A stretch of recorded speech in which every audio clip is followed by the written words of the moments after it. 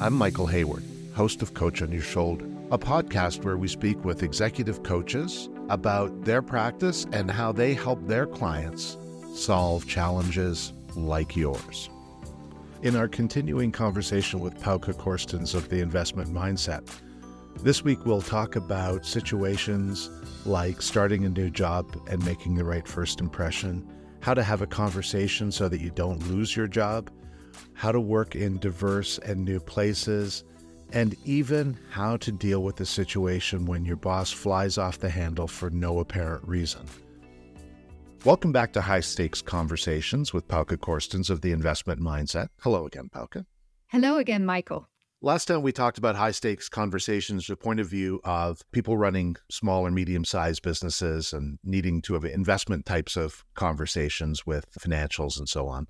There's another big category of conversations that happen in businesses of all sizes, but especially in medium and larger businesses, where they have a well-formed hierarchy and a C-suite with people with lots of experience sitting around, but they still have opportunities for high-stakes conversations in these large businesses. So when we think of high stakes conversations in bigger businesses, sometimes we think of, things like negotiating mergers or the rigors of public company disclosures and what you can and can't say publicly. There's also asking for a raise or negotiating an employment contract. So the examples that you give, those are some of the conversations that are happening, but there are way more. Think, for example, about investment decisions, budget conversations, pricing and contract conversations, marketing decisions. There are loads. What are the most challenging conversations you find yourself helping people in those bigger companies with? I think what's really challenging is when we are having a high-stakes conversation with another party that responds in a very erratic way. People that are very aggressive or rude, or people that use microaggressions, inappropriate language. I think those are the really challenging situations. How do you respond in those situations? And how do you make sure you don't get dragged into responding in a way that is inappropriate? That's interesting. So it's not so much the topic of the conversation, but the person you're having the conversation with. Correct. That can become the thing that we get hooked on. Can you give me an example of how you might help somebody prepare for a conversation with a very difficult person? Yes. I have a client and she works for a big global bank, and her boss is in a different country than she is. So there's a remote relationship between the two of them. And they were talking about strategy and how to best share the strategy with a total global team. And suddenly her boss responds in a really erratic way, implying, just don't bother me with the details and sort it out. And as you can imagine, she gets very upset about this because they're talking about communicating next year's strategy in the most appropriate way. And she wants to do well. So she wants to make sure she's aligned with her boss. And because of his response, they couldn't get to alignment. So what do you do in that situation to help your client out? So we talked for a bit, and the good thing is that we had an established coaching relationship, so I understood the context. We talked about what could be driving this response, and it was very difficult to identify. At that point, my recommendation for her was to really focus on the outcome and accept the poor feeling that she had of the conversation and move on. Trying to get everything aligned, who knows what happened to her boss? Maybe he had a bad day. I think it's just going back to what is that we need to accomplish. She is very experienced and she knows how to make good decisions, and really trusting her gut and going with what she thinks is the best course of action. Yeah, it is so hard to prepare for these things. One of the things that jumped out to me as you were giving that example is you were able to help because you actually knew your client already. You were in the flow with her and then could help her deal with this strange and unexpected situation. It's just like we all have a general practitioner and we have certain doctors we rely on. We may have some other trusted advisors that we use. It's just very helpful to have a coach you can go to when something happens. And you could go for a year with nothing happening. Though most people, if they deal with a lot of high stakes conversations, want to speak to somebody regularly. But really maintaining that relationship and checking in on a regular basis so that your coach knows what's going on is going to help you with getting much more value out of the coaching relationship. Mm-hmm. So thinking of other examples, how would you deal with somebody who presents a lot of frustration in their response to you? You think you're making a reasonable proposal and you get back what seems like a disproportionately emotional response. How do you deal with something like that? Yes, that's a really good question. And as a VP of merchandising, I had to do a lot of negotiations where suppliers were trying to get the best price, but the retailer was also trying to get the best price. And sometimes the supplier would get really upset, or we as a retailer would get upset. And at those points in time, it's really important to check in with yourself and understand what is it really all about, and to respond with empathy and let the other person know we're having this negotiation because we want to try to get the best price. And if we get the best price, we can drive the most volume for your business and for our business, which will result in incremental profit. And trying to break it down in multiple components and being very clear about the ask and articulating the benefit for them really helps with avoiding a stalemate. If you think about that, really breaks down into 3 components, which is empathizing with the other person. Secondly, stating your ask. And thirdly, articulating the benefits for them. And I think those are really the 3 critical components of a high-stakes conversation that you really need to stay focused on. Seems like those are 3 points that you would use in almost any kind of high-stakes conversation. Does it ever occur that we might be the one who reacts badly and therefore need coaching? That is possible. Yeah. If our emotions take over, there are all kinds of things that can happen. And I think, therefore, it is so important to work with a coach to really practice this muscle of high-stakes conversations. It's like being an athlete, and the more you practice, the better you will get. So am I right in thinking, I feel like I react emotionally in high-stakes moments, that should be a clue to me that I should probably get some outside perspective and help me understand if I'm responding appropriately? I think you're spot on, Michael. Okay. And working with a coach is of huge help for anyone to increase our self-awareness and to become much better at managing our emotions. And if we can manage our emotions, we can focus on the desired outcome we want to achieve. As you mentioned, there are a lot of other types of conversations, many different situations that come up. I'm thinking of when you come to a new job in a new company. How do you work with somebody when they're starting a senior position in a new company? First of all, if somebody approaches me and wants to work with me on a job transition, I'm very excited because it highlights that the person really understands the importance of making a good first impression. And the first thing that we really work on is 2 things. One is, what is it that you want to achieve? How do you want to enter this new company? And secondly, is really understanding what's the culture of the new company and how can they marry who they are together with the culture. Are there any things that a person should say or do when they start a new job?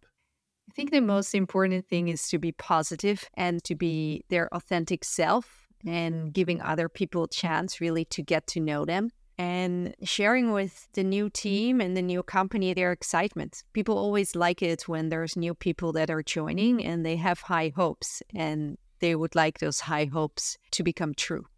Once we join a company, we find out new things that were unclear during the interviewing process.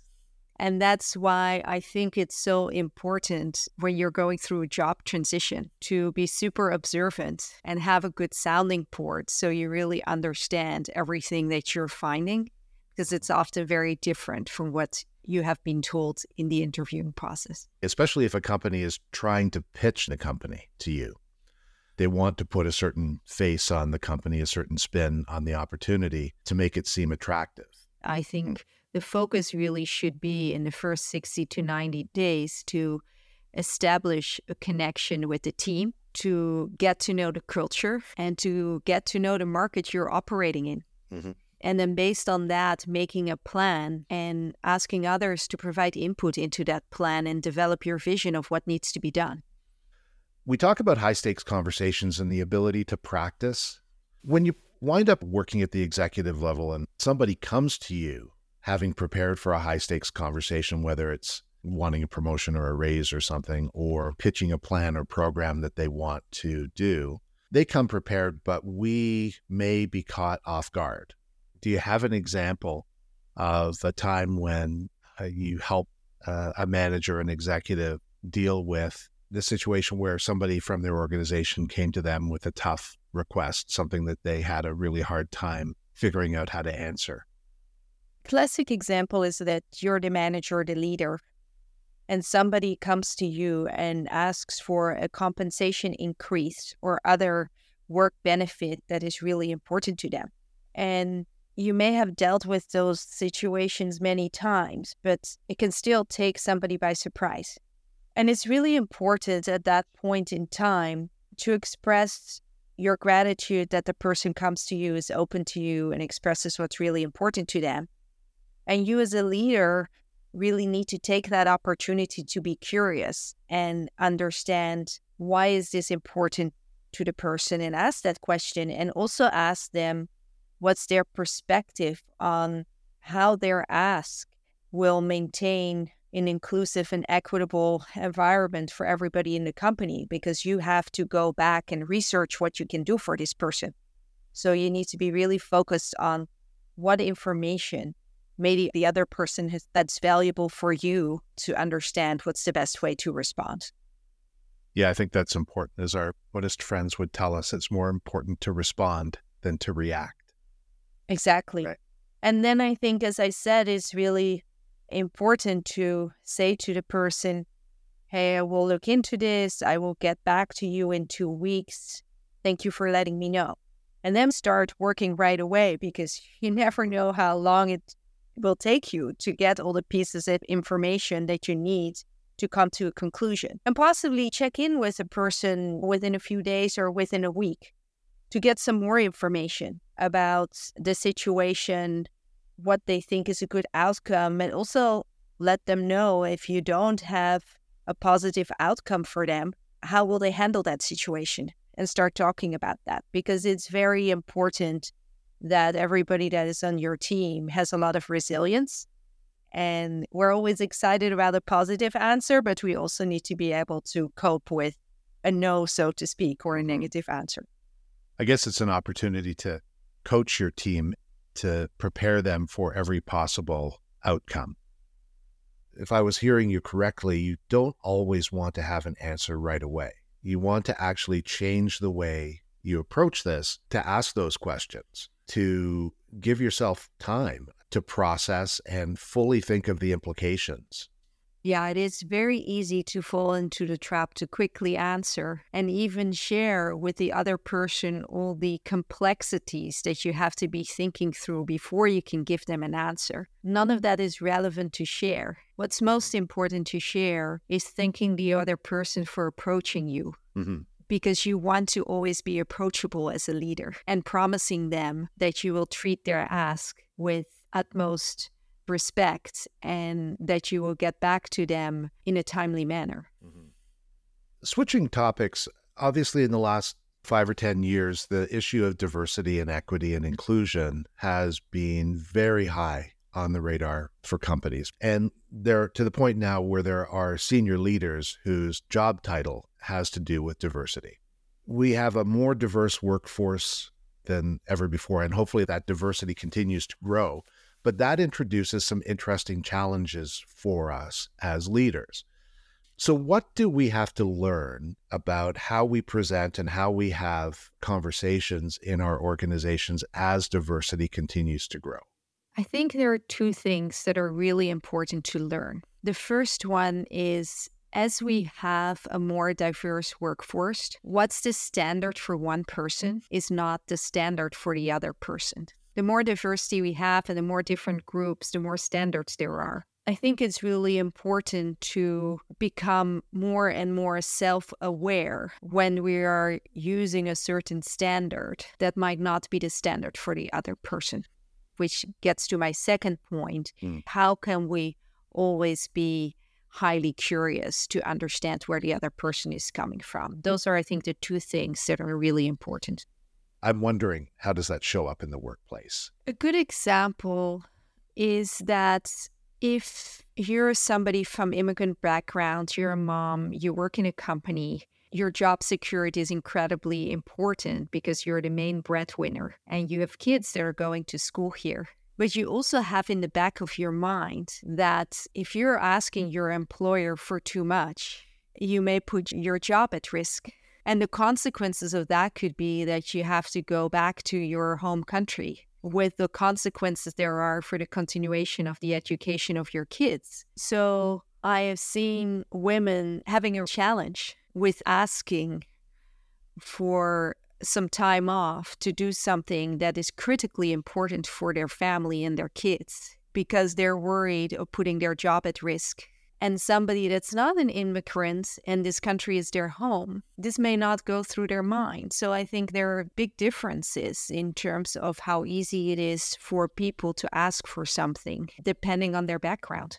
Okay. That makes me think about gender-specific differences. Men and women are obviously pretty different. How do you approach coaching men versus women? Do you have to do something different in the way you approach coaching men and women for high-stakes conversations? Biologically, men and women are different. Our senses are developed in different ways. And up to quite recently, and I think it's still going on, how we are nurtured is sometimes not the same. We're trying to become more equal in society, but I don't think we've reached that point yet. When it comes to coaching, I don't treat men or women differently. There are loads of things that make clients different from each other. And I really believe that every client is unique. And I try to understand the uniqueness of every client that I work with. And for example, there is one client I work with. She always really likes to start with understanding what feelings are alive for her and what needs are really important. And then I have another client that will directly cut through the chase and start talking and give me an update on what's happening. And she will end with the 2 or 3 things that she really wants to discuss today. As a coach, it's my responsibility to really read the client and to meet the client where they are and identify how I can ask the best questions to get the client to where they want to come to. The one thing that's always the same for every client is that in every session, we will identify what a good outcome could be for the session. And that outcome we will reach, no matter who the client is or in what situation they are. So you have brought up examples of how people approach high-stakes conversations differently, but in almost all of these situations, emotions are involved, whether you start with emotions or the emotions build later. How do you coach people through the emotional impact of a high-stakes conversation? When somebody has had a high-stakes conversation, no matter what the outcome is, after it, we often are very tired. We may not realize it, but I'm sure you've experienced, if you've had a high-stakes conversation, that you will have a really deep night's sleep. And the reason why it's happening is because you're going through emotional growth. You have dealt with a situation that has touched your nervous system and your emotional muscles. And your body is looking for rebalancing that. Not only rebalancing, growing, building muscle memory, so the next time that you have the same conversation, you will do even better. And that's in the end where we as human beings want to get to, is to really improve our emotional maturity, get better at reading the room, reading the situation, get better at being in touch with ourselves and really understanding our authentic self and what really matters to us. From that comes emotional maturity. Right. And I believe that's a lifelong journey. And the more we practice that muscle and the more we seek input from others, such as a coach, to get really good at this, the more resilient we will become to deal with any situation that comes on our path. So if I'm hearing that correctly, as you started the topic about muscles, I started thinking about bodybuilders who work out to make their muscles stronger. But I don't think you were saying make our emotions stronger. It's like practicing so that your muscle memory gets better and better so that you're able to respond rather than simply react in the moment, that you are able to slow your brain down and think about what you're doing before you do it. So as you work with clients over a longer period of time, do you see the change as the cumulative work that you've done together shows up for them when they're at work? A lot, actually, because I have a couple of clients with whom we have prepared for a multitude of high-stakes conversations. And the themes or the parts of the conversation that are difficult for them, there's like a red thread, there's similarity between what are the things that are challenging for them. For example, this co-founder, he really has a need for effectiveness. He has a need for fairness. He has a need for growing the business in a healthy way. And his co-founder he works with is more, I wouldn't say erratic is the right word, but he is less planful and just takes things a little bit more as they come. Mm-hmm. And what we noticed was that my client really picks up on when things are not being effective. He notices that, but the people around him don't. And so we worked on how can you state your observations more frequently? Because for the other people, they may need to hear his observation 5 to 10 times before the penny really drops and they're willing to take action to make things more effective. And that can be counterintuitive to keep repeating yourself, state the observation, and then respond with curiosity and ask the other party, why do you think this is happening? Should we do something about this? And I think there's lots of textbooks that say how repetition is really important if you're a leader. And I do notice when I work with clients on high stakes conversations for longer, how they become really skilled at handling situations and they get more effective at doing it.